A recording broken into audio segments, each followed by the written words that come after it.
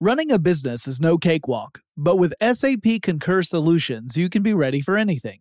You can manage travel, expenses, and AP all on one platform that's packed with AI and best practices, and that delivers it all through an easy, clear, I can't believe how simple that is experience. So, while not much can be done about that guy who never fails to burn the microwave popcorn and stink up the entire office, with SAP Concur, you can easily handle almost anything else. Take control of your business finances today at Concur.com. That's CONCUR.com. When you think about the future, what kind of technology do you envision? Whatever the future holds, artificial intelligence will undoubtedly be at the heart of it all. Join Graham Class as he hosts Season 2 of Technically Speaking, an Intel podcast, and hear from the minds transforming healthcare, retail, entertainment, personal computing, and more with the help of AI. Tune in every other Tuesday and explore the latest technology that's changing our world today and creating a more accessible tomorrow. Listen to Technically Speaking, an Intel podcast on the iHeartRadio app, Apple Podcasts, or wherever you get your podcasts.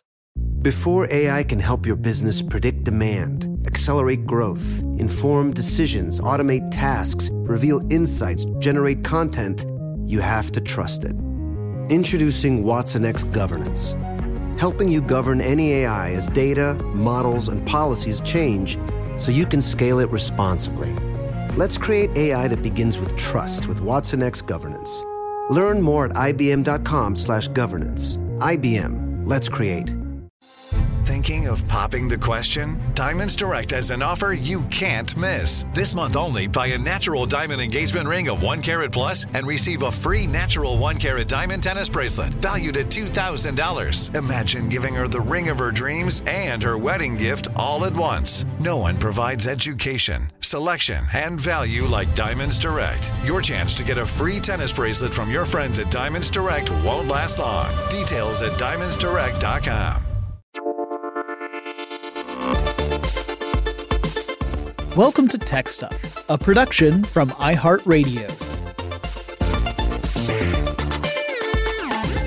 Hey there and welcome to Tech Stuff. I am your host, Jonathan Strickland. I'm an executive producer at iHeartRadio and I love all things tech. And today's topic goes by many names like chroma key or blue screen or green screen. The inventor of this technology developed it for film, and that pun was unintentional, developed for film, but I'm gonna run with it. Today, we use this technology in film, in television, on Twitch streams and Zoom calls, all over the place. And in the old days, you weren't likely to encounter a green screen unless you were inside a movie studio, like inside a soundstage. But today, there are a lot of folks who have a green screen just stashed in their home office. So today, I want to cover this technology, its history and development, and how it works. Now, before I get into the history, which, as I'm sure most of you know, is my modus operandi, let's give a quick overview of what this technology actually does. So basically, it's a system that allows a creator to insert images, typically a background. That's your standard use of this. And you do it into a shot that otherwise isn't actually in that location. So it could be a static image, or the new image might be in motion itself, so it might be video or film. This technology allows creators to shoot in locations they might otherwise have trouble getting to, like the bottom of the ocean, or in outer space, or in my old college dorm room because I was notorious for locking myself out. So when you do it well, it really enhances a scene. But when done poorly, it's incredibly distracting because it's so obvious that the people or, whatever that are in the foreground of the shot aren't actually in whatever the environment is. But that's the basic idea. It's to create a composite, a combination of multiple shots into a single new shot so that the components from those two separate shots are combined as if they're in the same place at the same time. That's the basic idea. Now let's get to the history, the part that everyone really came here for. But Before we even get into the development of it, we need to think about the early days of film and talk about what film really is, because that's going to help us understand the evolution of the art form that made chroma key even a possibility. When I say film, in this case, I'm specifically referencing images shot on a long strip of plastic upon which there is a coating of light-sensitive chemicals. Actually, there are several layers of light-sensitive particles in that thin strip of film. With modern film, you might be talking about 20 or more layers on that thin little piece of plastic. These layers include binding agents, essentially gelatin, and grains of silver halide crystals, which react to the light. These are those photosensitive chemicals. And also some special molecules that bind with silver halide crystals so that they transfer energy from specific wavelengths of light, which we perceive as different colors. When light hits the silver halide crystals coating this plastic, there is a chemical reaction, and you can think of it as a chemical record of that instant of time. Whatever light hit the film is recorded there on this piece of plastic. So if you position the lenses so that you can direct specific light to that film, you can take a photograph. You must use some form of shutter to block out the light until you're ready to take your image. Then you open the shutter. This exposes that piece of film to the light that's being reflected off of whatever it is you're photographing. Remember, when we see things, we're seeing light bouncing off of that. And the color of the stuff we see is dependent upon which frequencies of light bounce off of that thing. So then the shutter closes on your camera and you've got your chemical record. And the shutter is necessary because, as I said, these chemicals react to light. If you just had this stuff exposed to light all the time, it would have already reacted. You would not be able to use it to take a photograph of anything.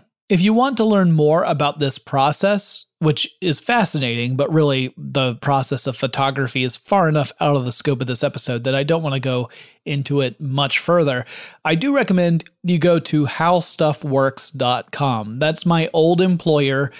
I don't technically work for How Stuff Works anymore, but you can go to that website and you look up the article, How Photographic Film Works. It was written by Chuck Woodworth, and it's a great example of the How Stuff Works style, and it goes into the chemistry and physics of the photographic process, but we'll skim over the rest of that for the purposes of this episode. So now the film on the camera has a latent image on it, and it represents the moment in time the shutter allowed light to pass from the lens to hit the film. But in a film camera, a cinema camera, you're talking about a series of latent images.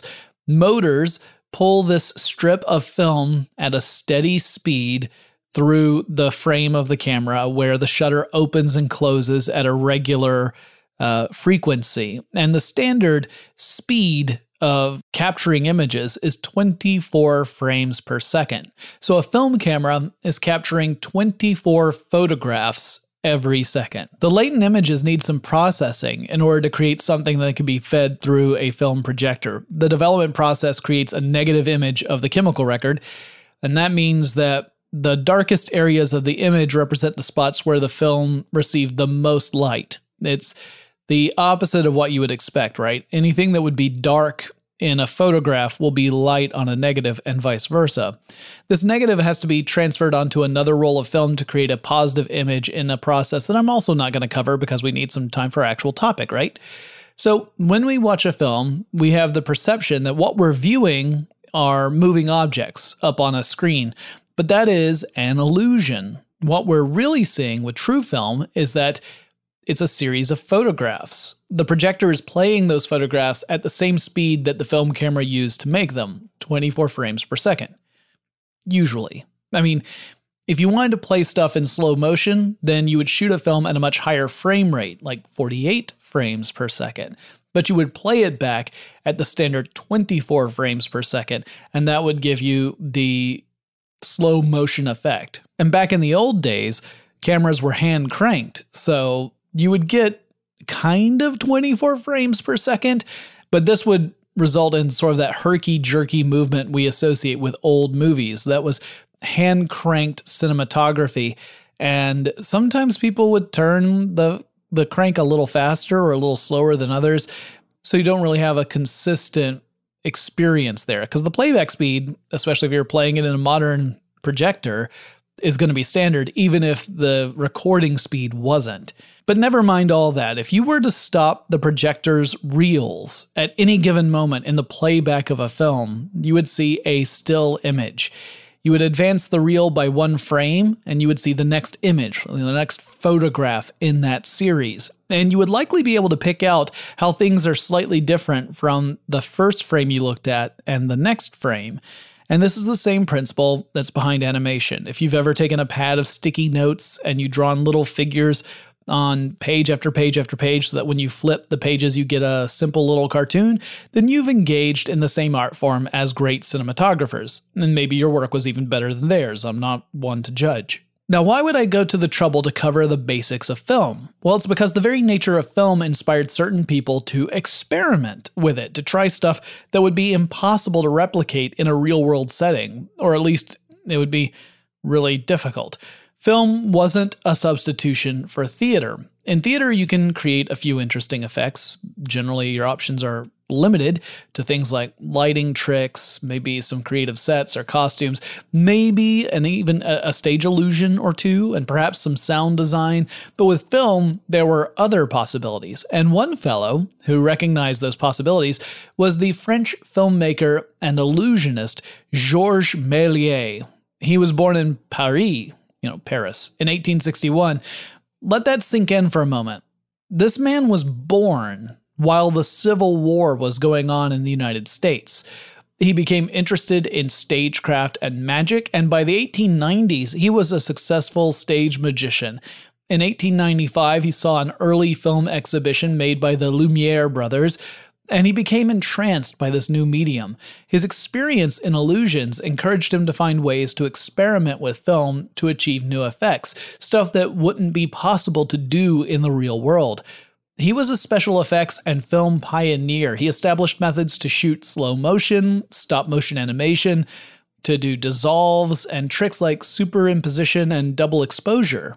Around 1898, Méliès had a really cool idea. He wanted to create a truly bizarre special effect in which an actor would appear to remove his own head on screen. But how would he accomplish this? Well, the secret was in shooting multiple exposures of the same reel of film. Typically, after you expose film to light, you want to avoid doing that again because you will interfere with that chemical record. If you were to ever take photographs with a film camera and then someone were to open up the back of the camera and expose the film to regular light, you could potentially ruin shots that were already made, plus ruin the film for the next couple of shots. It's not something that you typically want to do.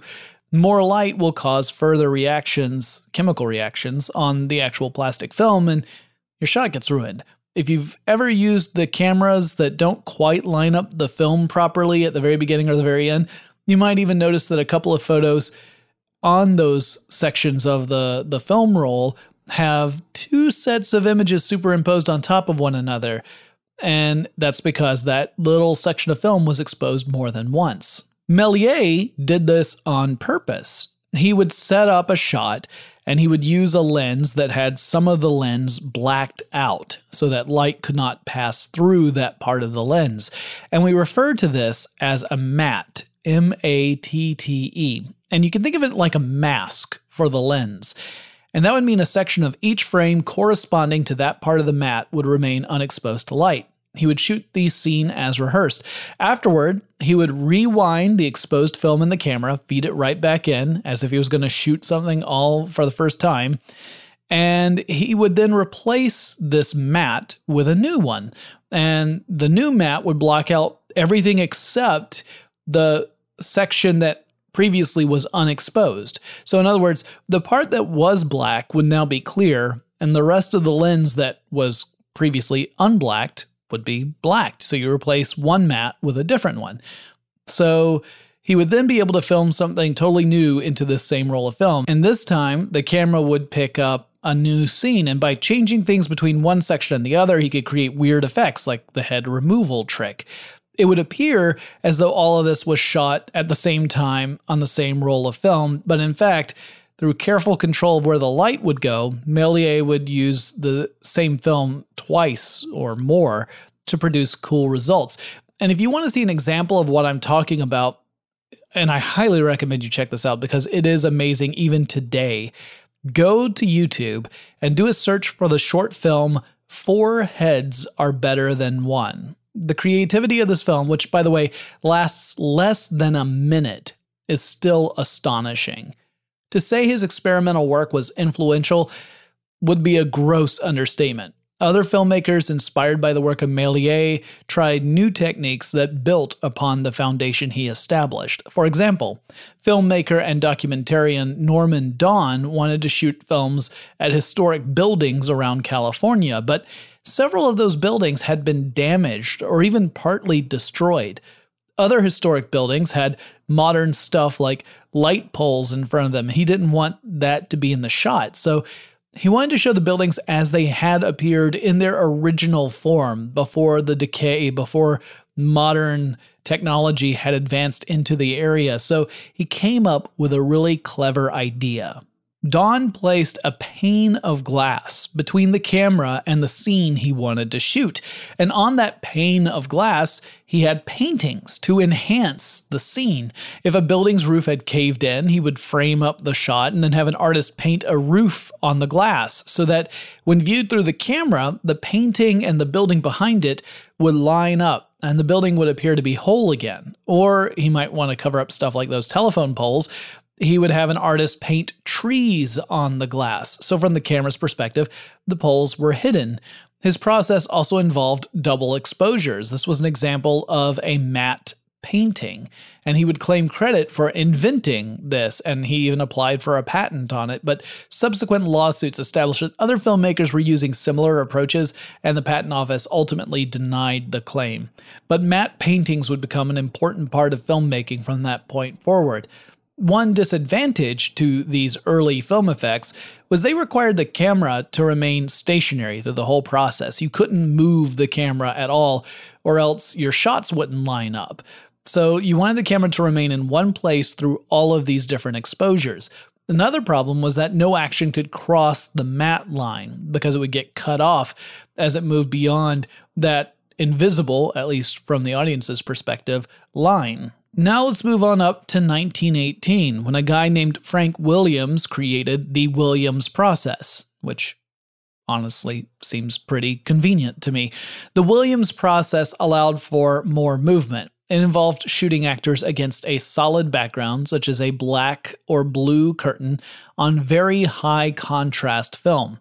The process sometimes required multiple transfers onto new film until you arrived at a black silhouette against a pure white background, the negative image of what you were shooting before, and this was called a holdout matte. The way these transfers typically would work is that you would put one strip of shot developed film into a camera, so you've already shot on it, but you're putting it through the camera again, and you would put a second strip of film that is unshot, it's unprocessed, no lights hit it, and put it right up against the first developed piece of film. You would shine light through the camera and you would let it just run. And this way you would transfer the images from one strip to the other. And this was called bypacking because you were putting two different pieces of film through the camera to achieve this process. And you could also do this not just with developed film where you're making copies, you could do it with negatives, you could do it in a way to increase contrast from copy to copy until you were able to create a holdout matte. Reverse printing the holdout matte creates a white silhouette on a black background, or a cover matte. So now you've got a holdout matte and a cover matte. You would take the footage of a previously shot background. Let's say it's a foreboding forest. So you've shot your actors in a soundstage, but you want the background to be this really scary looking forest. And you would bypack a film camera with the background footage that you had shot and the black silhouette holdout matte of the actor's footage that you shot. Then you would transfer this combination to a third piece of unexposed film by again shining a light through those other two pieces. And because the background on the holdout matte is white, the light passes through it easily and it hits the previously shot background image. That comes through and gets copied onto the blank film. The silhouette of your actors is black. That prevents light from passing through. So the previously blank third piece of film now has a background image and this dark silhouette of actors moving through the frame. Then you would have to take that piece of film that has this black silhouette and you have to bipack it with the original footage of the actor, not the silhouette, but the actual actor footage. And now the real actor is on top of the silhouette and appears to actually be in front of whatever the background image is, in our case, the foreboding forest. Because this type of matte moves from frame to frame, it's called a traveling matte. And if you remember Fraggle Rock, you might remember traveling matte is the name of Gobo's uncle. Gobo, by the way, is another stage and lighting term. It stands for a template or stencil that controls the shape of a lamp's emitted light. So some of the Fraggles had fun industry names, Gobo and Traveling Matte. When we come back, we will continue down the history of how chroma key came about. But first, let's take a quick break. Running a business is no cakewalk. There is a ton to keep track of. Employees to keep happy, spending to control, travel to plan, and on top of it all, nobody knows exactly what the future holds. Your finance team always has to be ready to change. But with SAP Concur Solutions, you can be ready for anything. You can manage travel, expenses, and AP all on one platform that's packed with AI and best practices. And that delivers it all through an easy, clear, I can't believe how simple that is experience. And you can finally say goodbye to the costly mistakes and risks that come from manual work and spreadsheets. So, while not much can be done about that guy who never fails to burn the microwave popcorn and stink up the entire office, with SAP Concur, you can easily handle almost anything else. Take control of your business finances today at Concur.com. That's CONCUR.com.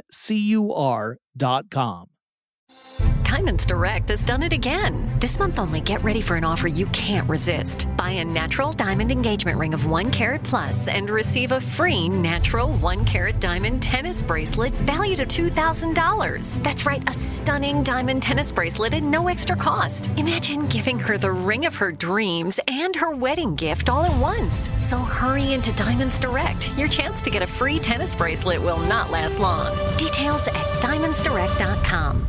Your credit card should match your lifestyle. At Kemba Financial Credit Union, choose a card with benefits that work for you. For a limited time, all cards have 2% cash back on purchases and 0% interest on balance transfers for a year. Apply at Kemba.org. Restrictions apply. Offer ends June 30th, 2024. Your new home journey starts at Fisher Homes, where everything is red, white, and new. Explore exclusive summer savings and start your journey by selecting your ideal home site and your dream community. Choose from a variety of expertly designed floor plans and bring your style to life at the Lifestyle Design Center. Are you looking for a quick move-in ready home instead? Fisher Homes has options for those too. Fill out a form to connect with a new home advisor at fisherhomes.com to get started today before the sun sets on summer savings. Before the break, I was talking about the Williams process, but C. Dodge Dunning would improve upon the Williams process by using yellow light to shoot the actor in front of a blue screen, creating the Dunning process. And this was used extensively in the classic 1933 film King Kong. And it worked great for black and white film. Remember, this is before anyone was shooting on color. So, although, there were ways of treating film to create color, but this was standard black and white film, so you didn't have to worry about the weird lighting. But if you wanted to shoot in color, that was going to require other considerations. Around the same time, engineers were developing the optical printer, which really simplified the process of transferring images from one strip of film to another. Now, I talked about bipacking, but the optical process could be an alternative to that. It didn't eliminate it, but it was a different way to achieve the same thing. Essentially, an optical printer has a projector on one side and a camera on the other. The projector shoots out a projected image that then gets copied onto a new unexposed roll of film inside the camera, and it also allowed filmmakers to create new effects by changing the focal point of the camera or the distance between the projector and the camera. And rather than bypacking a camera, you just use this process. You could get better results. The first mass-produced optical printer hit the market in the mid-1940s, and it came from a company called Acme Dunn. In addition, filmmakers created rear projection backgrounds. So in these, actors would perform in front of a screen, like a projection screen, not a green screen or a blue screen. And behind that screen would be a film projector, and it would provide a projected background image. You could do this in place of the processes I've already described, putting your actors in front of a screen that shows whatever background you wanted. The background could be fairly static, but didn't have to be. You could include a background that was actually dynamic, showing movement. It could be a film in of itself. This was used a lot in shots where people were in vehicles and talking with one another. So rather than setting up a car on a trailer and shooting it in the real world with the camera on the trailer, or worse yet, trying to figure out how to fit a camera onto a real moving car that's operated by an actor, you would typically have performers sitting in a stationary vehicle, and the screen behind and sometimes to either side of them would display previously shot footage of scenery going by from the correct perspective, as if the car were driving down the road. This wasn't necessarily convincing, mind you, but it was an interesting technique. In 1932, engineers created a process to produce films in color called, appropriately, Technicolor. Interestingly, in this process, images would be captured to 3 strips of black and white film at this stage, is the tri-strip approach. This was not the original version of Technicolor. It was technically the 4th incarnation of the Technicolor technology, but it's the important one for our discussion. So, how do you produce a color image if you're using black and white film as your medium? Well, first you have to shoot your footage, and inside an early Technicolor tri-strip camera, behind the lens was an optical cube, and it acted as a prism. Prisms break up incoming light into bands of frequencies, and you've likely had one or played with one or at least seen one. That's the kind of stuff, light goes through it and then it makes rainbows. You see a little rainbow pattern projected somewhere. This prism would break up the incoming light into 3 general bands that corresponded with red, green, and blue. Each of those bands of light would hit one of 3 strips of black and white film inside the camera. So one strip of film would be exposed to all the red light coming from a scene, one from all the green light coming from a scene, and one from the blue. The concentration of each color in the scene would affect how much light was hitting each strip of film, so you'd end up with 3 negatives of your scene that were all perfectly synchronized, all of them in black and white, but each with different levels of brightness for different objects. It all depended on what color the objects were in the scene. A red chair, for example, would appear as a very prominent image on the black and white film that was hit with the red light, while it would be less noticeable in the green and blue strips. Now you would develop the negatives and you would process the film, the 3 strips of film, and you would print them just as you would a regular black and white movie, and you would technically have 3 identical black and white sequences that not identical, because the brightness would be different between each, but they would be of the exact same shot. You would then process these film strips by dyeing each of them in their respective color. So you would literally end up with a red tinted strip of film, blue tinted strip of film, and a green tinted strip of film. Then you would take these 3 dyed strips of film and you would laminate them together and you would print that to a new roll of film and you would have a color motion picture, which was fairly accurate, although the technical process would evolve over time to become even more so. And the Technicolor process is really what set the stage for the next part of our story. It's why I felt the need to even explain how it worked. Now we get to a guy named Lawrence Larry Butler. He was born in 1908, and he was actually a second-generation optical effects professional. His father, William Butler, had been a silent film actor who frequently appeared in D.W. Griffith films. Larry worked on several motion pictures in the 1930s before creating a new compositing process in 1940 for the film The Thief of Baghdad. In that film, Butler introduced a new special effect approach, and this would be the birth of the blue screen. All right, so let's break down this process. It builds on Technicolor, as I mentioned. So with Technicolor, you get 3 prints of your shot, right? One for red, one for green, one for blue. If you created a solid backdrop in one of those 3 colors and shot something in front of that background, you could use that particular strip of film to create a traveling matte. Remember, the color would show up as very bright in your black and white film print because a lot of light is reflecting off of that particular color. Effectively, you could make a negative image of whatever the foreground was. The stuff you're shooting would be dark and the background would be bright. You would have to make sure that nothing in the scene had the same color, however, or else your traveling matte would effectively have holes in it because the color of the foreground would match the color of the background. You've probably seen this if someone's ever worn a shirt that's the same color as whatever screen they're supposed to be standing in front of. The same thing would even happen in film.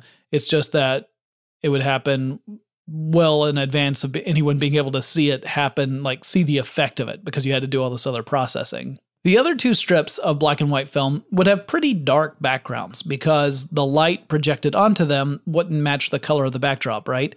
And you could take the film of a background shot. This is called the background plate. So this is previously shot film of whatever it is, whatever setting you're planning on putting this stuff.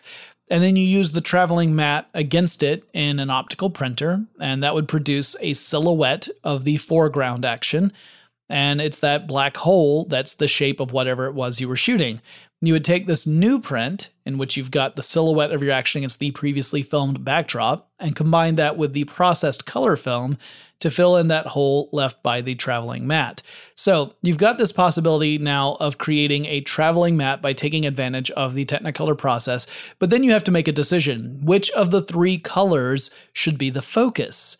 Whichever color you choose is going to determine what you can shoot, because you can't have any objects or people in the scene that have that color on them, or the traveling matte won't work properly. This is what I mean when I say if you've ever seen someone on screen who's had a background effect bleed onto them because the color of clothing they're wearing was letting it happen, you've seen that issue. So Butler decided to go with blue as the backdrop color, largely because he determined it was a color far removed from skin tones. And he wanted to make sure that actors wouldn't match the color of the background and mess everything up. So as long as you weren't shooting anything blue in the foreground, you could use this process to make a composite image of the foreground action against a different background. He also would combine the blue negative image with the green positive or processed image to create a better traveling matte, a more solid silhouette, in other words. Butler's contribution led to him winning an Academy Award for this process. Still, this was an incredibly time-consuming approach. I'm sure you've gathered that just from my explanation of it, because you had to shoot your sequence, you had to create the traveling matte negative, you had to combine that against the background footage, and you had to combine that combination of the background image and the traveling matte with the fully processed color image, and then ultimately come up with a composite piece of film. It gave filmmakers way more options when making movies. It allowed them to shoot stuff inside a soundstage rather than whatever location they would have to go to, and it even opened up locations that would otherwise be impossible, but it did require a lot of post-production time and work.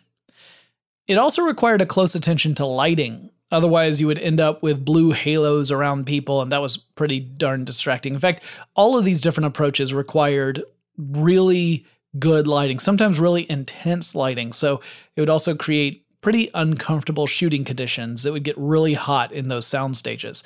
So while it was phenomenal technology, it required a lot of finesse to use it properly, and a human touch was absolutely necessary through every stage of the process. Now, over the next several years, really decades, movies benefited from this technology. The tech allowed filmmakers to do all sorts of neat things. Not only could they make it seem like actors were in places that would be hard or difficult to shoot in, or places that maybe don't even exist, They also allowed for stuff like the incorporation of animation and live action in a way that wasn't really possible before. I'll get back to that again in a second.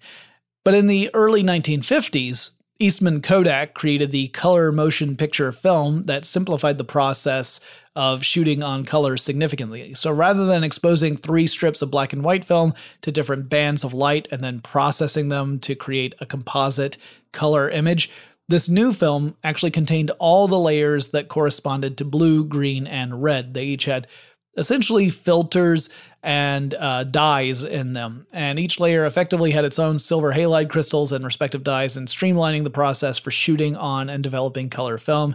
You just had to have one strip, not the tri-strip approach of Technicolor. It really changed things.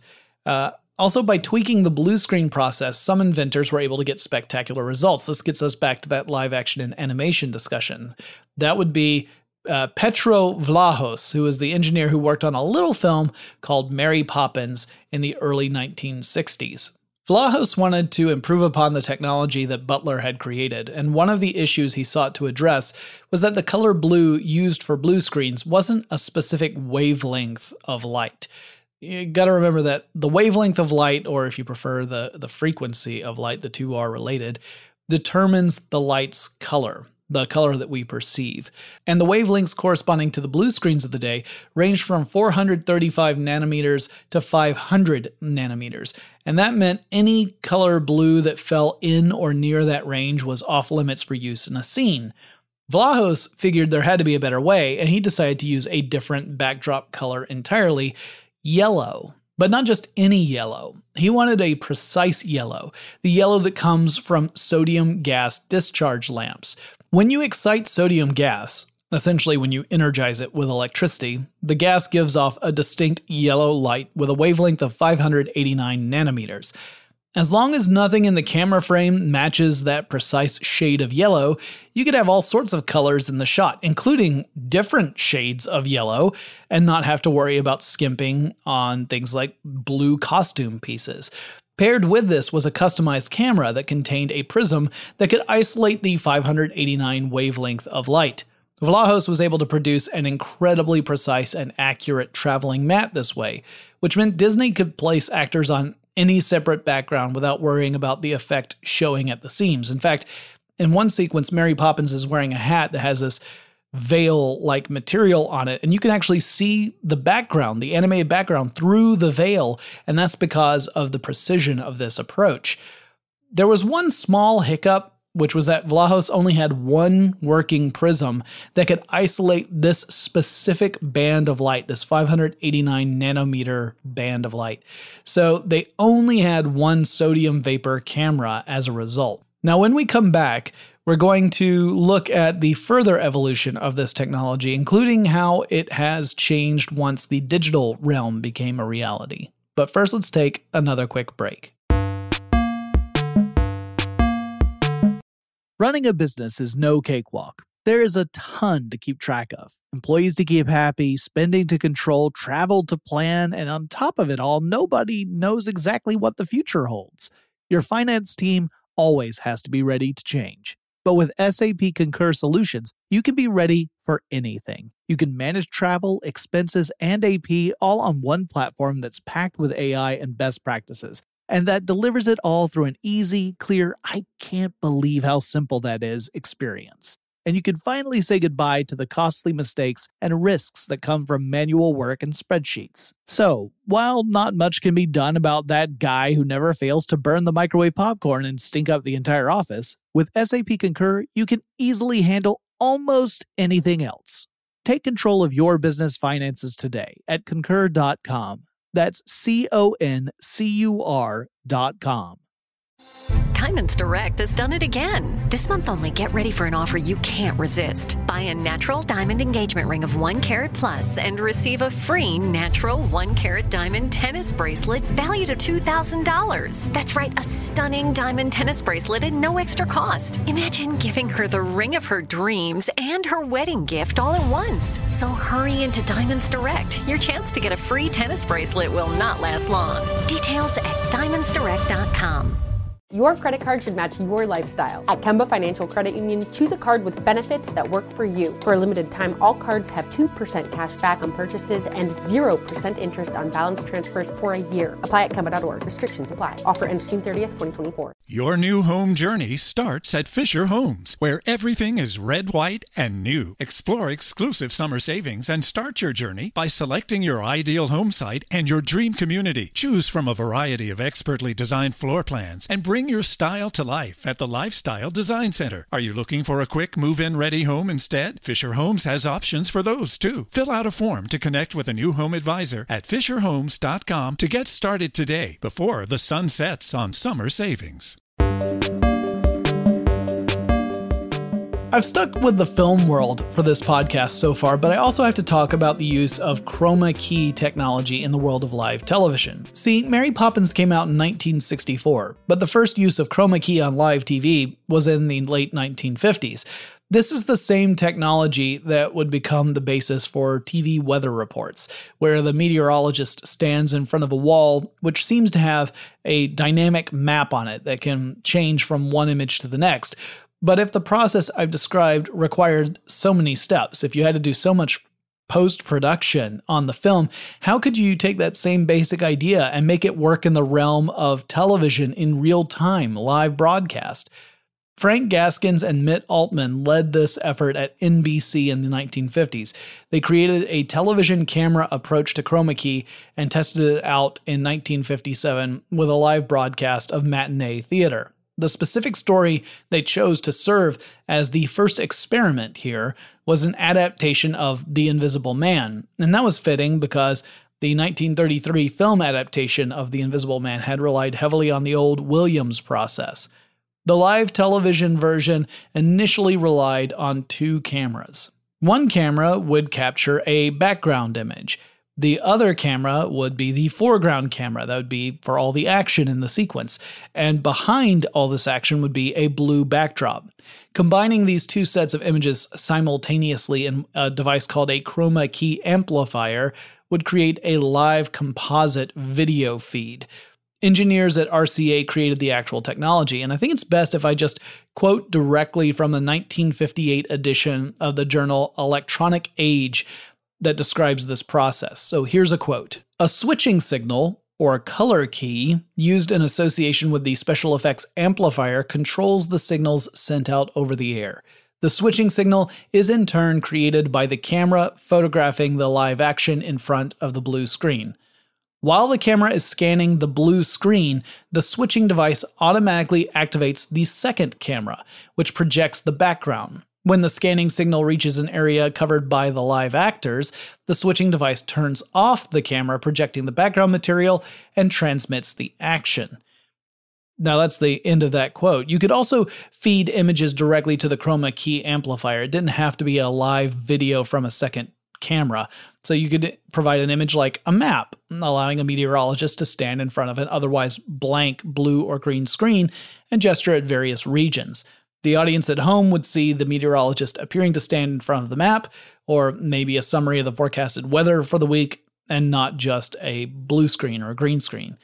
Around the 1970s, that's when we started to see a gradual shift, particularly in television, from blue screens to green ones. Part of that was because of a very slow transition into digital technology. It would become more important as digital cameras became a thing. Digital cameras were better attuned to doing this with greens rather than with blues, although you can do either. But another big reason was just that people don't tend to wear a lot of green, whereas blue was a pretty, and still is, a pretty popular color. And once in a while, someone on camera would forget that they're wearing blue, and then they'd step in front of a blue screen, and suddenly their jacket or their shirt or their tie or whatever would become part of the background image. Back to film for a moment. We're going to leave TV for a second. In 1980, a guy named Richard Edlund, who worked on a little film called The Empire Strikes Back, made another big contribution to the chroma key process. Edlund developed a quad optical printer, which both sped up the process for producing composite film shots and also brought the price down as well. I mean, if you think about it, saving time means saving money. He also developed a computer-controlled system of cameras, which allowed for very precise camera movements, and that meant you could create choreographed shots of foreground and background and composite them together and have them match up perfectly. It was also really effective for processing images that were shot with miniatures, which was done a lot in the original Star Wars series. So it was still a painstaking process, but now a lot more could be done on one piece of equipment per pass, as opposed to having to do a process on a piece of equipment, then do it again, and then again and again until you finally got whatever result you were after. Gradually, computer software would creep into the realm of film and video effects, and this leads us to a version of chroma key that I think is actually the easiest to understand. It's technically advanced, but the principle is simple. So let's say that you want to do a Twitch stream and you're playing a video game live and you want your viewers to see you sitting in front of the video game footage. So it wants to make a dynamic background of video gameplay behind you. So you go out and you buy a green screen and you set it up behind your gaming chair. You throw up some lights, more on that in a second, and you launch a program that will insert your video game capture as a custom digital background. Your viewers will see you sitting in front of a screen otherwise filled with, Skyrim or Minecraft or the Untitled Goose Game or whatever it is you're playing. What's going on a technical level? Well, the digital world is different from the analog world in lots of ways, but importantly for our discussion, it comes down to how in the digital world, everything ultimately boils down to numeric values. You or I could have a debate about whether a particular color is aquamarine versus arrow blue versus blue-green versus dark cyan or whatever it may be. But in the digital world, every color ultimately has a numeric value. Assuming whatever we're looking at is a solid color, you could designate that solid color with a specific numeric value in computer software and then replicate it or immediately identify it within any scene. You might see where I'm going here. With video software, you can designate a specific color from one video source. This specific color is the chroma, as it were, and this is the color you want to replace or key out. The video software analyzes information that's coming from, say, a digital camera feed into your computer, and it looks for any signals that map to the value or values of the color or colors you've picked. Most software lets you fine-tune this so you can adjust the settings to hone in on the specific shade of green or blue or whatever it is that you plan to key out. Anything that matches that value or range of values then gets turned into a transparent video layer.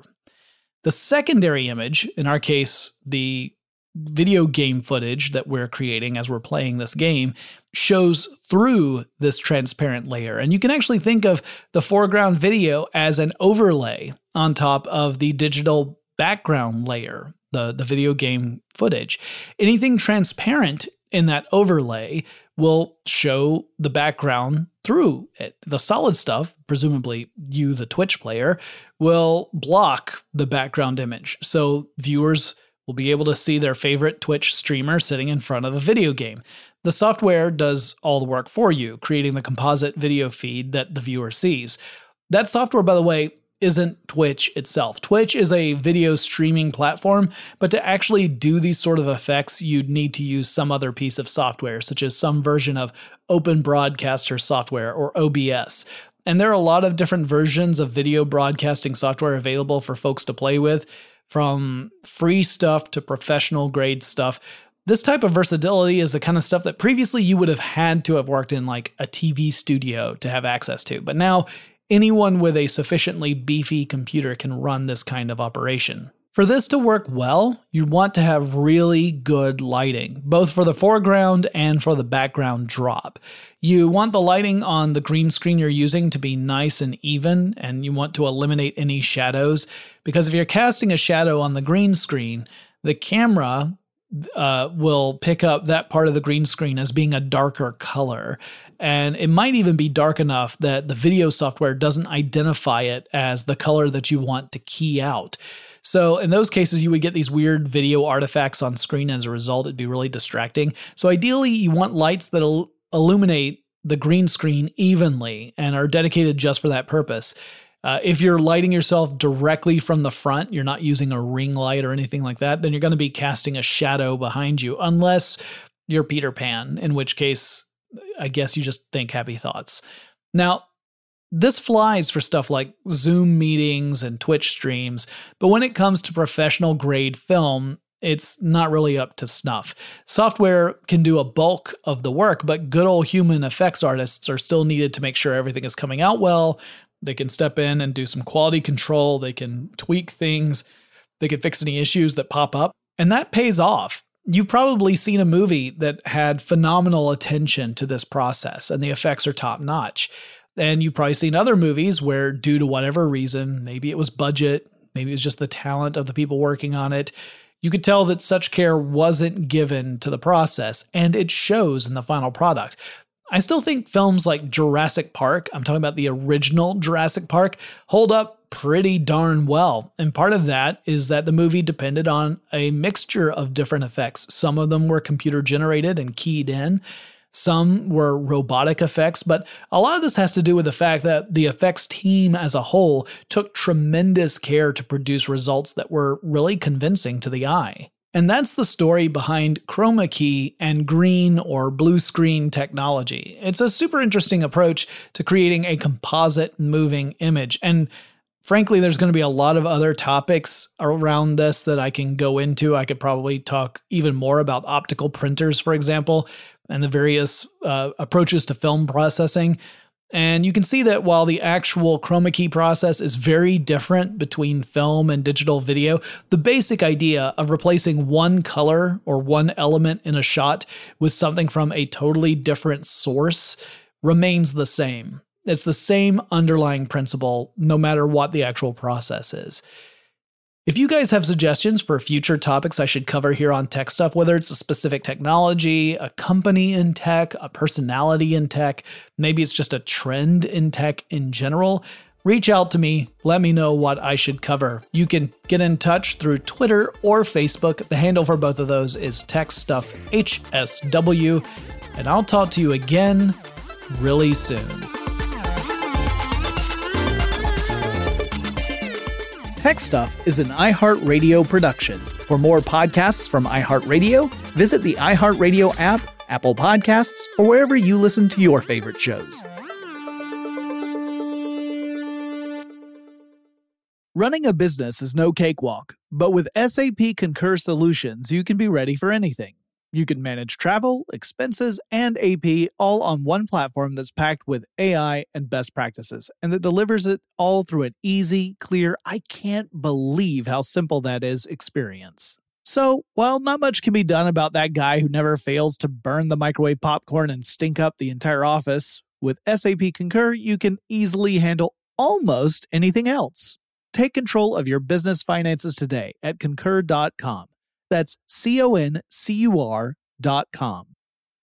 Diamonds Direct has done it again. This month only, get ready for an offer you can't resist. Buy a natural diamond engagement ring of 1 carat plus and receive a free natural 1 carat diamond tennis bracelet valued at $2,000. That's right, a stunning diamond tennis bracelet at no extra cost. Imagine giving her the ring of her dreams and her wedding gift all at once. So hurry into Diamonds Direct. Your chance to get a free tennis bracelet will not last long. Details at diamondsdirect.com.